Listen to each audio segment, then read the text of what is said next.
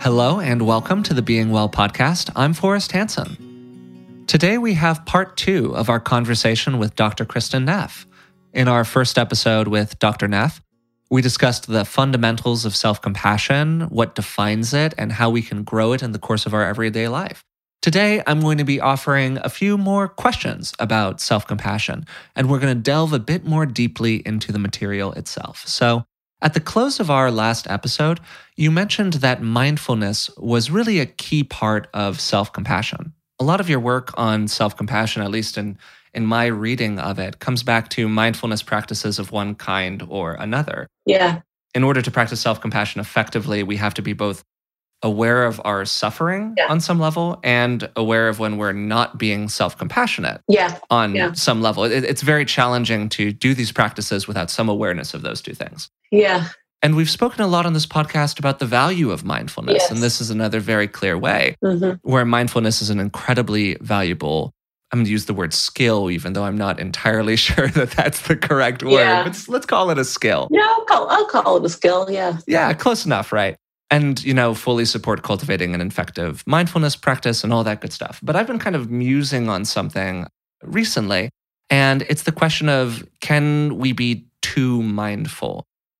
To put it another kind of way, it's great to be mindful in a vacuum, but I can imagine scenarios, particularly around mindfulness of some kind of traumatic experience, where I really don't want to be very mindful in that moment. Yeah.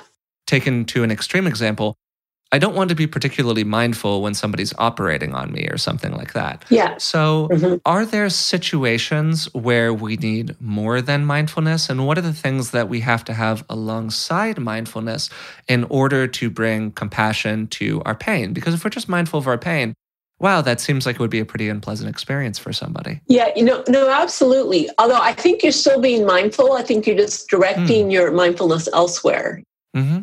And so wisdom is absolutely needed. So I'll give you an example. I actually have something called temporal lobe epilepsy, which is I get little seizures in my brain where I start having this intense deja vu, and it's if it really goes, it can lead to memory loss. Don't worry, it's under control. It's fine. But when it first started happening, I didn't realize I had temporal lobe epilepsy. I thought it was just having these intense deja vu experiences.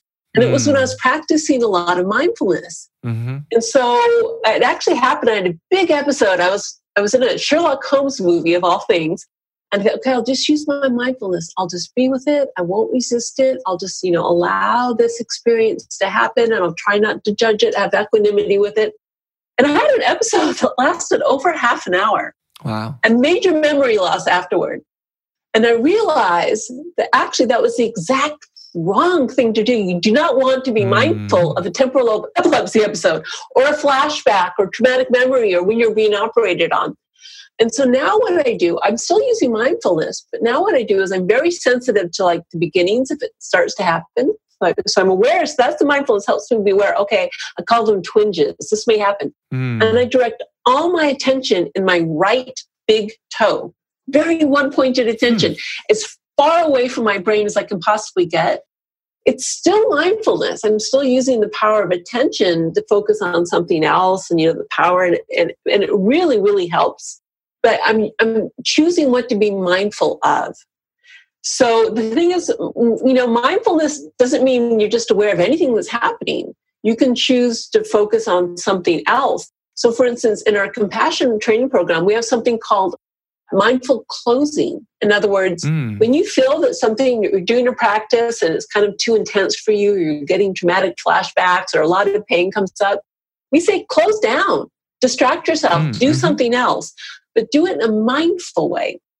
Because if you're aware that, okay, this is too much, I'm going to focus on something else, you're still being mindful, you're still being conscious. I'm doing it because actually what I need in the moment is to focus on something else. You're actually still practicing mindfulness and self-compassion. You're still giving yourself what you need in that moment, because what you need is not to be doing the practice, because the practice is too activating. Yeah, I think that's a wonderful technique that you're describing here. You're directing your mindfulness in a wise way, as opposed to kind of stupid mindfulness, which is just whatever. Yeah, it's fine. It's not all fine. No, that's a great point, and it's a very specific response to the kind of critique that I'm offering here, or the I think, reasonable kind of point around, wow, there are some situations where mindfulness alone is not enough. Yeah. But I think you need some degree of awareness to use wisdom, and we need wisdom to decide what we need. So I wouldn't say you aren't being mindful, you're just using the mindfulness in a different way. I think sometimes, Rick knows this, you could get into a huge argument about what's the difference between mindfulness, wisdom, and compassion. And at some level, we're all just pointing to the moon. There's some sort of bigger state that we kind of know what it is, and we don't want to get too bogged down in words. But we need all of it. We need wisdom, mindfulness, awareness, consciousness, love to really help alleviate suffering, if that's our goal. Yeah, that makes perfect sense to me. And to kind of continue my investigation into my, not really critiques, but kind of pseudo questions around this question of self-compassion. Yeah. Certainly for me, and I think for many people young men raised inside of a Western culture, you're taught from a relatively young age by society, thankfully not so much in my household because I had a very unique upbringing, but I would say in most households, that kind of compassion and similar sort of softening emotions are inherently quote unquote weak, or they're undesirable, or they make you a wimp in some way or another. So I'm just wondering if you find that there's a gender bias in the material and self-compassion and in the receptivity of each gender to that material. To kind of put it another way, if you're working with somebody who is raised inside of that very traditional ideology where compassion is weak and you want to be strong and have a stiff upper lip and all of that good stuff, how do you help them realize the value of these practices while also kind of loosening their grip a little bit on some of those older limiting beliefs that they might have? Yeah. So for instance, it's absolutely true that it's more difficult for men to get through the door. Any of my workshops are typically about 80 to 85% women, right? Yeah. It's a barrier for men to get through the door. But I have to say, women also have barriers to self-compassion. They don't stop them from getting through the door, but for men, the gender role barrier is going to be weak. For women, it's selfish. Aren't they supposed to be? Because women are taught to kind of meet other people's needs, to be mothers, nurturers. And isn't it selfish to give it to myself? That's another barrier. And the way that I've addressed it lately, kind of the next phase of my work, which my next book, and I'm really excited about it. And Kristin and I have been talking about, there's both a yin and a yang element to self-compassion, right? So yin and yang comes from Chinese philosophy. I'm just using this in a general sense. I'm not an expert, but the idea is that yin is kind of more this soft, nurturing energy. Yin self-compassion is when we're with ourselves in a tender way. We kind of accept ourselves, we care for ourselves, we comfort ourselves, we soothe ourselves. This is really the healing power of self-compassion, when we can, again, hold our pain in this tender way. But there's also the alleviation of suffering often requires action. A firefighter who jumps into a burning building to pull the people out so they don't get engulfed in flames, that is an incredibly compassionate act, but it takes action and it takes bravery. Or a parent who works 3 jobs to put food on their table for their kids. That's an act of compassion, but it takes a lot of action. And also motivating change. I mean, it's not compassionate if you just kind of let these harmful behaviors stay, because, you don't want to accept the fact that whatever your behavior is, whether it's, self-harm or overeating or any behavior that's harming you, you don't want to just accept the behavior. You want to accept yourself. You want to change the behavior if it's causing harm to you or others. So it has a motivating element. So Kristin and I talk about yin self-compassion. The purpose is to be with ourselves, to comfort, to soothe, to validate our pain. It's being with ourselves. Yang self-compassion is taking action, protecting ourselves, providing for ourselves, motivating change. And if you look at the research literature, you'll see that self-compassion does both. For instance, people who are more self-compassionate, they're much more able to cope with adversity, whether it's combat veterans coming back from Iraq and Afghanistan. Having more self-compassion makes them less likely to develop PTSD, right? Or people dealing with cancer, going through a divorce. Basically, when life gets tough, the self-compassionate get going, right? So it's kind of a misconception about what self-compassion is. And, I'm really interested in how this plays out in terms of gender. Because a lot of people, the kind of prototype of self-compassion is, the mother, the kind of nurturing, caring for the child. Fathers can do it too, but it's kind of that nurturing stereotype. But the other metaphor that I think is really relevant is mama bear. If you threaten mama bear's cubs, watch out, she'll rip your head off. The female archetype of Kali, this very incredibly powerful goddess who will be very, very fierce in protecting people from harm, doing what needs to be done to basically make sure things are okay. That's also part of the feminine gender role. And so I'm actually arguing my next book is going to be about how women need to own their mama bear. They need to allow themselves to be angry, as long as the anger is directed at harm and not at people. Social justice. Look at Martin Luther King. These people, they used fierce compassion, this idea that we need to stand up to injustice, but with love in our hearts. So I'm hoping pretty soon this idea of yang self-compassion will actually also get out there in the populace. It's not there yet, but I'm going to do whatever I can to make sure it does get there, because I think it's really useful to remember these are two flip sides of love, and it's not just the soft cuddly stuff. Right. I'm really interested, Kristin, in how this yang or yang compassion, if you will. Yeah, I know I'm saying, is it yang? I just can't say it as yang, but I've heard it as yang, and I'm saying it wrong. I'm not going to claim either way because I don't speak Chinese in any language. Anyway, so point is, you've described two uses of it. One is sort of internally directed, in which we're encouraging of ourselves, sometimes firm with ourselves. For example, if you're really compassionate to yourself, you might stop yourself from doing something that's bad for you, even if it's momentarily pleasurable. Yes. Okay. Yeah. And then you're describing the mama bear, who is being passionate, fiery, firm, etc., toward others. All right. Yeah.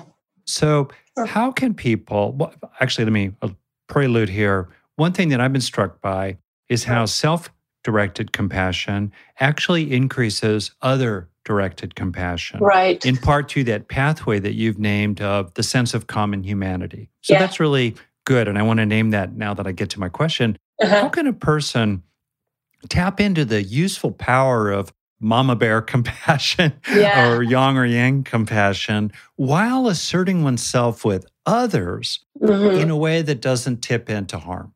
It's an interesting question, and I wish I could say I had it all worked out. I don't. That's what your next book's about, right? I put it this way. I know it needs to be done, and I know love has to be in there. And by the way, I'm someone, I get it wrong a lot. Like, I have a side of my personality I call the bulldog, because I have a lot of yang, and sometimes when I'm fired up about something, I'm not thinking so much about, is this going to harm the other person? And this is like, I think a lot of people, but also especially women, have this, it's hard to get it right. It's like either one or the other. So when I'm spending a lot of time learning how to integrate, the yin and the yang have to always both be there. So I'm actually working on developing practices. So for instance, when that fierce mama bear energy is rising, and you can feel it actually as an energy rising up in your spine. One of the problems, especially for women, is because we aren't allowed to be angry. We immediately think, I can't feel this. This is bad for me to feel this. I need to get rid of it. I need to do something else. And then we suppress it. And then when we aren't looking, it like jumps out. And so what I've been trying to do is allowing myself, first of all, to honor that energy, to not think, this is Kristin, I'm being, there's other B words of the, that come to mind that women get called when they have that fierce energy. So really honoring it and valuing it and letting it flow in my body, allowing the actually physical energy to flow without constraint or judgment. But then I try to bring the yin. So I put like my hands on my heart, not to make the anger go away, but just to kind of integrate that energy in. So I'm feeling the fierceness, and yet I'm also making sure I feel the love. And to me, the key seems to be remembering that energy always needs to be aimed at protection. If it's aimed at the person, then it can become hostility. So you are bad because you are doing this thing. I mean, look at our political situation. It's very easy to get caught up in people and being angry at people. But really, if we focus on harm being done, remembering that all people are human beings, then I think, and again, this is what the great leaders like Martin Luther King or Gandhi talked about. that if your eye is on the prize, which is the alleviation of suffering, and that's why I think it's helpful to frame it as compassion, because we intuitively think of compassion as the alleviation of suffering. So I think anger can be a useful force for compassion if it's handled in the right way. But it is tricky, and I would like to say I have it all figured out. I don't. But I do think there's something there, especially for women. But, men, the exact converse is true for men, right? Men are allowed to be angry. It's actually kind of getting kudos for being angry, but you aren't allowed to be tender. That can also make things pear-shaped as well. So I think everyone, all human beings, need to have both energies. We need to celebrate both energies, and we need to find a way to integrate them so they aren't cut off from each other. So hopefully, and then of course we need the wisdom to how do we apply these energies. Yeah, absolutely. And I think that piece of advice that you gave there about focusing on the harm being done rather than the individual is a really wonderful piece of advice, not just for the application of self-compassion, but really for being a functional human in the world that we live in. So I would just like to flag that one as a very critical piece. Yeah. So as we come to the end of our time together, I would just like to ask you for one final question, which we ask most of our guests on the podcast. And inside all of this learning that you've done, obviously you've done an enormous amount of research, you've talked to a lot of interesting people, and you've grown as a human over time through your life. So if you had the opportunity to go back and talk to yourself as a child or a young adult, what's something that you would want to say to that person? If I had my self-compassion practice before adolescence, could you imagine? Yeah, just really this idea that you can really support yourself. I've been through some pretty difficult things, and just knowing that there is this compassionate presence that you can call on whenever you need it. And a lot of people do have that through actually their spiritual practice, calling in on a compassionate practice. And so it's not in place of that. I think it's in combination with that. But knowing that this compassionate presence is also within you, right? And that you can call on it whenever you need it, and that it is very strong and it can really help when things are difficult. I think it would have helped me get through my adolescent years with a little less pain and a little less makeup as well. Yeah, I think that kind of a practice would help most people who are going through that stage of their life. So that's really, again, a wonderful piece of advice. So we've come to the end of our time here, Kristin. But again, thank you so much for doing this. It was really wonderful to have you on the podcast. And I think you shared some truly wonderful information with people. Thank you. Thank you. Nice talking to you both. To offer a quick recap, today we closed our conversation with Dr. Kristin Neff on the subject of self-compassion. I began by asking if it was possible to be too mindful in the application of self-compassion, and if there were times where we really made sense to ratchet down our mindfulness of our own suffering. Dr. Neff gave a great piece of advice where she has a little mindfulness practice where sometimes when she's really flooded by negative feelings, when she's really feeling something that she doesn't want to fully experience, she'll actually retain her mindfulness, but be totally mindful of something completely distant from her own experience. The example she gave was putting all of her attention into her big toe. We then moved on to some of the gender differences that can be seen in self-compassion, particularly given how self-compassion has traditionally been viewed as kind of fundamentally unmasculine, and how people raised in a very traditional gender environment are sometimes taught that self-compassion of various forms can be a show of weakness, that if you're compassionate to yourself, you're actually just kind of a wimp. And Dr. Neff explained how she helps work with people who have been raised inside of those environments and who might be holding on to some of those underlying feelings. She then went on to distinguish between what she called yin self-compassion, that nurturing, caring, internalized, quote-unquote, soft form of self-compassion, from yang self-compassion, the more protective form of self-compassion that really helps us engage into action out in the world. Dr. Hansen asked how self-compassion can actually motivate us into action, and Kristin gave the great example of a firefighter running into a burning building to save somebody inside of it. It's both an incredibly compassionate act and one that requires absolutely decisive action from the firefighter. I then closed by asking what Kristin would say to a younger version of herself, and she pointed to the value of self-compassion for people who are currently undergoing a developmental process, and how, frankly, Most of us in high school or middle school or elementary school, whatever it might be, are truly not very kind to ourselves, and the environment might not be very kind to us either. So it becomes actually additionally valuable to have a really profound practice of self-compassion at that point in time. So that's it for today's episode. If you've been enjoying the podcast, we would really appreciate it if you would leave a comment, leave a rating, and subscribe to it through the platform of your choice. Tell a friend about it. It really does help us out. So until next time, thanks for listening.